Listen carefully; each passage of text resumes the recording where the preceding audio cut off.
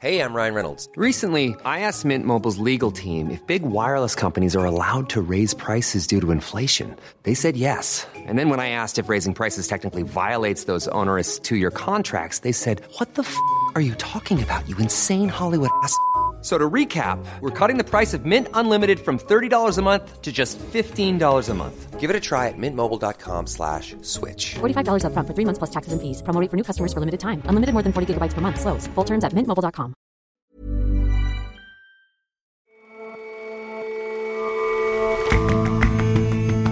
Hello and welcome to the last episode of The Intelligence for 2019. I'm your host, Jason Palmer.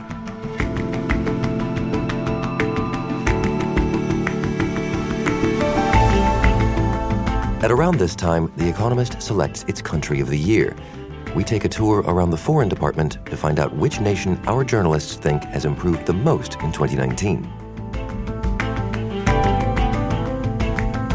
And the Democratic Republic of Congo has some of the worst roads on the planet. So commodities such as beer travel down the Congo River. Our correspondent endures a long and loud journey between the brewery and far-flung bars.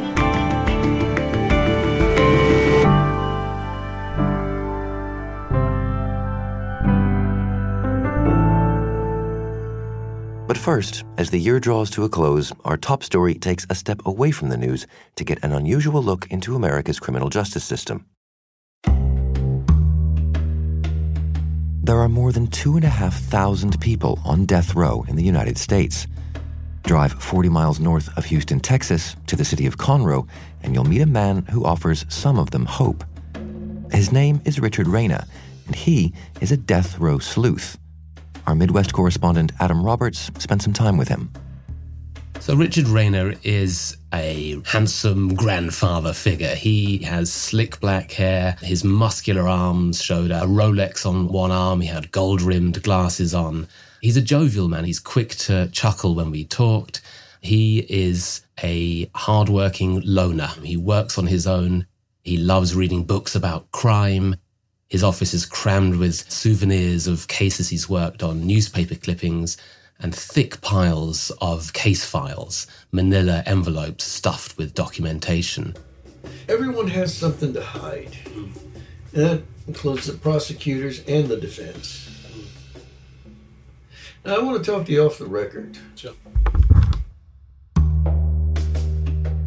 He lives in Conroe, which is very close to Livingston, which is where the death row is, where people are kept as they wait for their execution. And he's spent decades driving up to death row. And he sits and he speaks at great length to the inmates as they wait to be put to death. So I want to get into their soul. They know they're going to die, and I know they're going to die.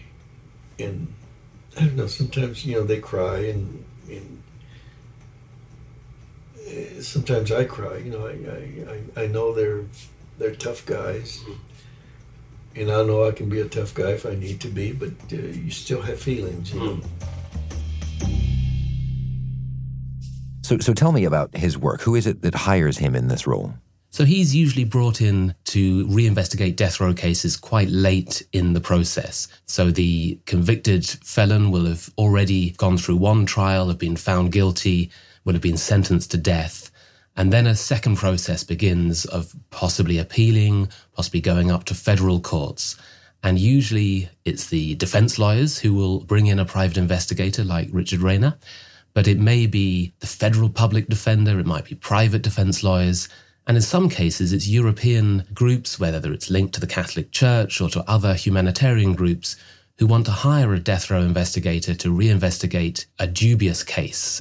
So how successful has he been in overturning cases? Well, his first case was back in the early 1980s, and keep in mind that these can take years to work through. He thinks in those 33 years or so, he's won the outright freedom of 7 people. That means getting 7 people who were about to be executed to be completely released. In addition to that, he's worked on many, many cases of people who were going to be executed and had their sentence commuted to a long prison term instead. So his most prominent case was back in the late 1980s, the case of a man called Clarence Brandley. Brandley was a janitor working in a school where a young teenage girl was raped and murdered. And Brandley was the only black janitor in the school. He was arrested, very quickly convicted, and the case was full of problems. It was racially motivated, witnesses lied, the prosecutor was incredibly biased, the judge in many cases of the trials collaborated with the prosecution.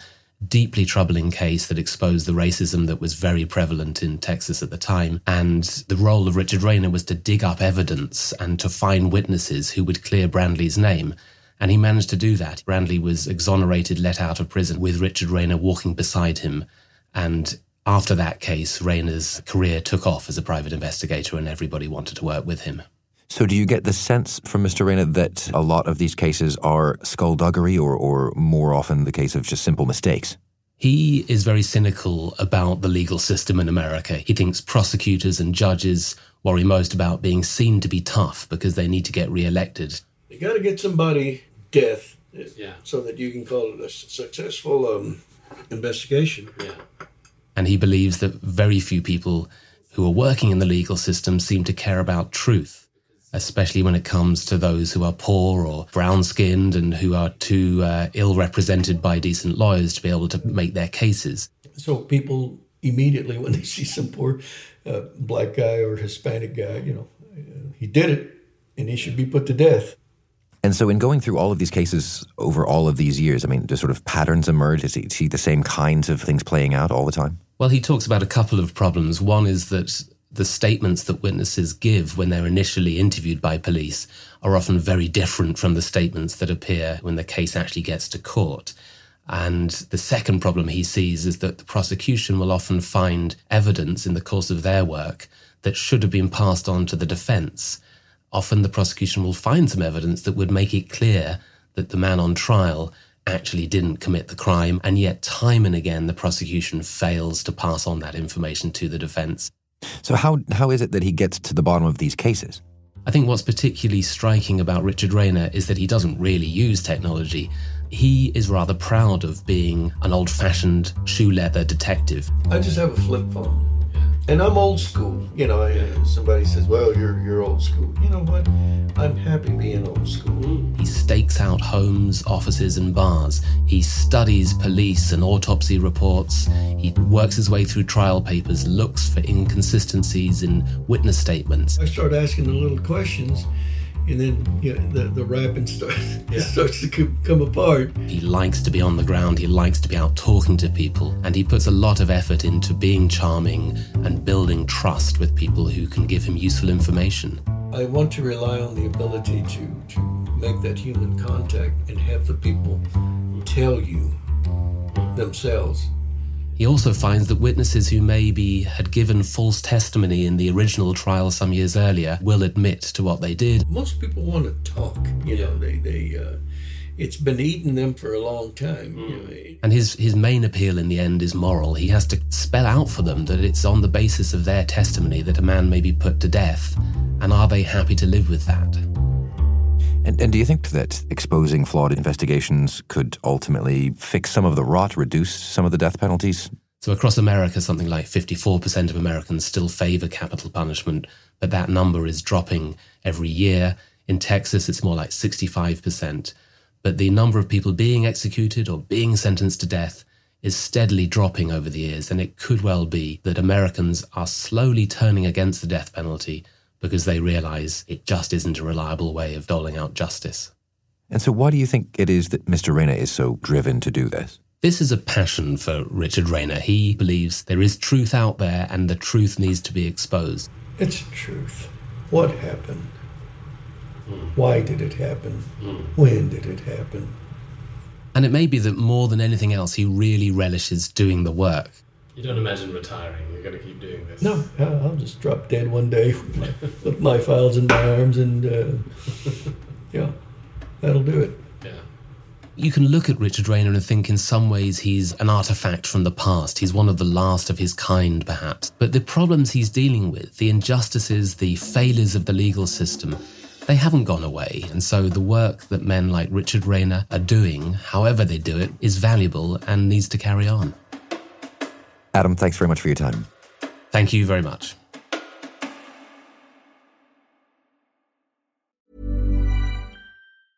Hey, it's Danny Pellegrino from Everything Iconic. Ready to upgrade your style game without blowing your budget? Check out Quince. They've got all the good stuff, shirts and polos, activewear, and fine leather goods, all at 50 to 80% less than other high-end brands. And the best part? They're all about safe, ethical, and responsible manufacturing. Get that luxury vibe without the luxury price tag.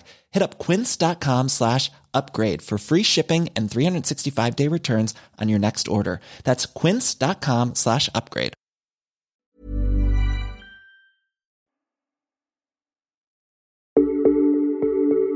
At The Economist, one of our favorite traditions is awarding Country of the Year. The prize goes not to the most influential country or the one with the best standard of living or food, but to the one that has improved the most. The competition aims to go beyond each year's bleaker headlines to the success stories, to places where real progress has been made. Countries are nominated by journalists at The Economist, and to get a look at this year's runners and writers, we went on a tour around the foreign department to see who the correspondents and editors are rooting for. First stop, Christopher Lockwood, our Europe editor, who's gone for North Macedonia. Well, I think there is a good case for making North Macedonia Country of the Year. I think we owe it something. There's been a dispute going on for many years over what you should call this bit of territory. Now, the Greeks, when it became an independent country, were extremely unhappy about the idea of having a national entity called Macedonia sitting right next to them. That's because there is a region of Greece called Macedonia, and they thought that it implied a sort of claim on that. The whole business of that country being admitted into Western institutions, I'm thinking of NATO and the EU, was held up by a Greek veto because of the name. What happened is that a very bold concession was made on both sides. The Greeks agreed to let them in. The Macedonians agreed that they would henceforth be known as North Macedonia. And that was very unpopular in North Macedonia, or Macedonia, however you want to call it, because they were very proud of their name. They made this remarkable concession. Now, NATO has delivered its side of the bargain, but for the EU, this hasn't happened. And it's pretty disgraceful. The only reason, by the way, is President Emmanuel Macron of France. It isn't anything to do with enlarging or anything like that. It's simply to do with the fact that he thought it might be a bit unpopular in France. Edward McBride, Asia editor, which country would you like to be the Country of the Year? I know it sounds like a little bit of a stretch to nominate Uzbekistan. To understand why, you have to think back to what Uzbekistan was like even just a year or two ago. It was arguably the worst post-Soviet dictatorship. The same strongman had run the country since independence from the Soviet Union in 1991. He locked up anybody who said boo to him. He was reputed to have boiled alive several dissidents. Huge numbers of elderly people, children, ordinary Uzbeks were all forced into the cotton fields to perform the harvest every year. So it was a really not a nice place. But you say it's changed a lot. It has. It's changed dramatically. When that dictator died in 2016, nothing much seemed to change. His prime minister, who'd been working with him for 13 years, succeeded him, and everybody thought it was going to be business as usual. But then the new president, whose name is Shavkat Mirziyoyev, began to reform more or less everything. The president floated the currency, which was absurdly overvalued. He opened the borders. On top of that, there have been some political changes more recently. The most important is he's shut down the gulag. No more boiling people alive. People are able to express their opinions. And then on top of that, slavery has more or less been wiped out. Uzbekistan has improved beyond measure, beyond recognition, and that's why I nominated it for Country of the Year. Nell Whitehead, Australia and New Zealand correspondent, which country did you nominate? New Zealand, for the way it responded to the attacks on Christchurch in March. So A white nationalist there killed 50 people in 2 mosques in the city. And the response of the prime minister was to put on a headscarf and to go and visit the families of the victims. And she hugged them. And she said that an attack on Muslims was an attack on all New Zealanders. And within a month, New Zealand's parliament had voted almost unanimously to change gun laws to ban most types of semi-automatic weapon, like the ones that were used by the gunman. And the effect of the attacks was to bring its people together when the intent had been the opposite, to divide them. International correspondent Daniel Knowles, you nominated Sudan as the country of the year. Why? Well, about this time a year ago, Sudan started its revolution. People came out onto the streets and they protested. And amazingly, this country that had been held by a sort of genocidal dictator for almost 30 years, Omar al-Bashir, who took power in 1989, they pushed him out. In April, there was a coup, which was brought about by the army, but they needed to do it to kind of satisfy the protesters. And the protesters kept going. And now there is a civilian government in Sudan for the first time in decades. And there's a chance, and there's still a lot of risk, but there's a chance that maybe it comes, towards a government that actually kind of works for the Sudanese people. The winner is chosen from the editorial team's nominees, with the effort spearheaded by our foreign editor, Robert Guest. The country of the year for 2019 is Uzbekistan. It was the scale and breadth of the reforms of going from a place where dissidents were boiled alive and the government actually enforced a form of slavery to a place that had stopped boiling people alive and abolished slavery. I mean, that's just a very dramatic change, and we hope that they continue in that direction. Is it just a matter of hope, or is it conviction that it will continue? I mean, how do countries of the year tend to fare? It's always a big hostage to fortune to pick something as country of the year after a year of dramatic improvement, because particularly if you're talking about countries that were a little bit unstable beforehand, the chances of them reverting to some form of instability or widespread injustice is quite high. And the most obvious example of this, as we've seen recently, is Myanmar, which was our country of the year when they replaced the military regime with essentially the leadership of Aung San Suu Kyi, the former Nobel Peace Prize winner. And we were very optimistic about Myanmar the year that happened, while acknowledging that there were big problems going on with the Rohingyas. Well, since then, the scale of the ethnic cleansing of the Rohingyas has only increased. And the spectacle just this month in December of seeing Aung San Suu Kyi stand up in The Hague and barefacedly claim that what was going on between the Myanmarese army and the Rohingyas was not genocide. It was very distressing to watch. Myanmar's really gone backwards. That said, plenty of our picks have stood the test of time. We gave it to Colombia for ending the civil war. That civil war is still over and Colombia is doing very well. We gave it to Armenia last year for peacefully ejecting a Putin-esque potentate, and they're still doing pretty well. So for the moment, it's fingers crossed for Uzbekistan. All progress is provisional, but yes, it's fingers crossed for Uzbekistan. Robert, thank you very much for your time. Thank you.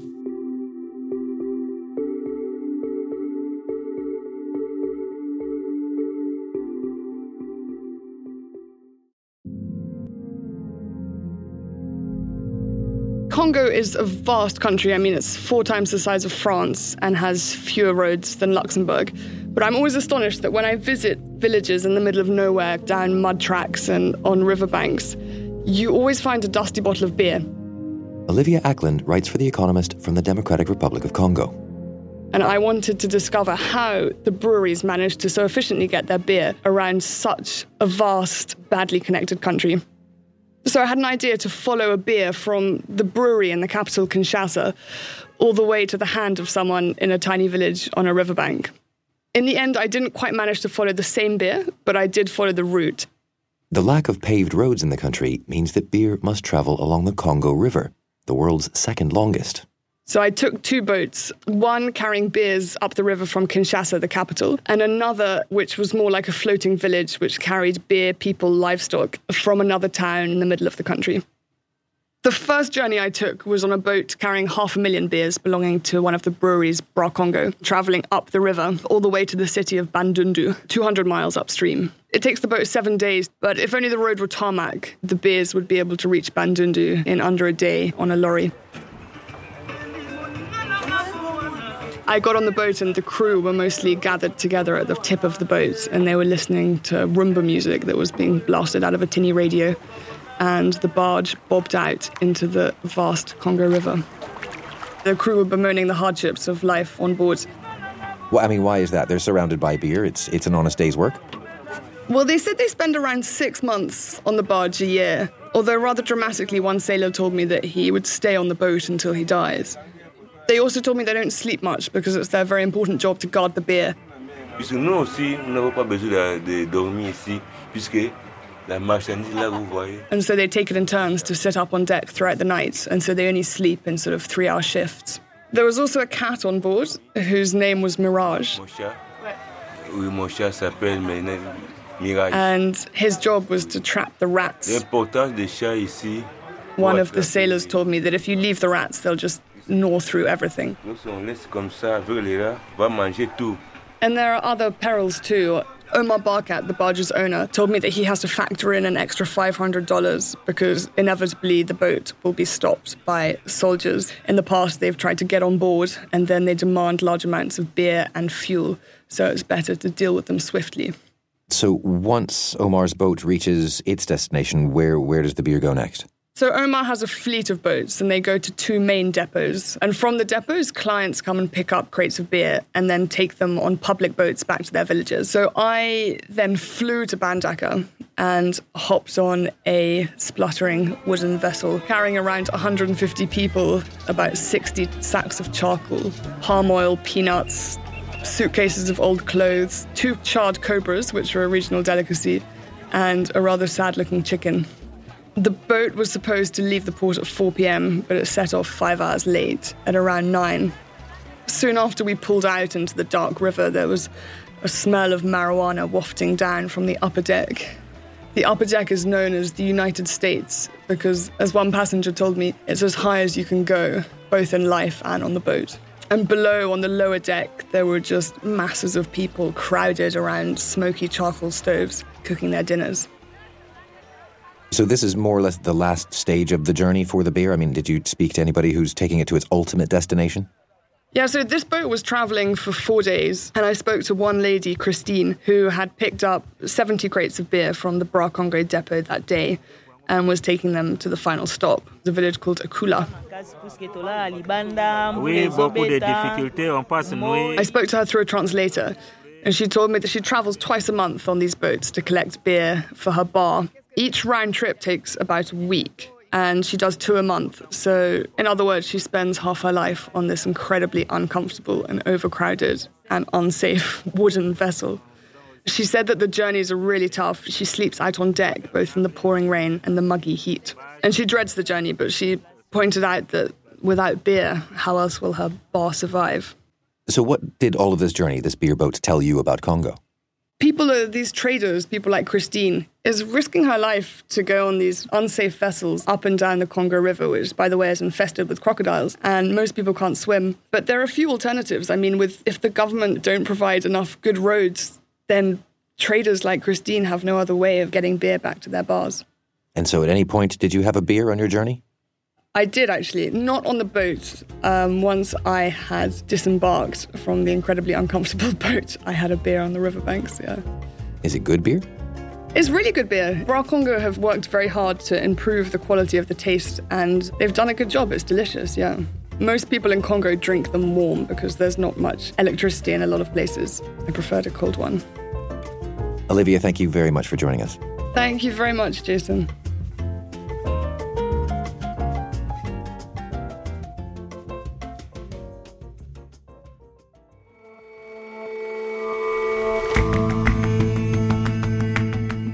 That's all for this episode of The Intelligence. We've got some hard-earned time off, but we'll see you back here on January 2nd. As ever, if you like us, give us a rating on Apple Podcasts. And you can subscribe to The Economist at economist.com/radio offer. 12 issues for $12 or £12. Merry Christmas.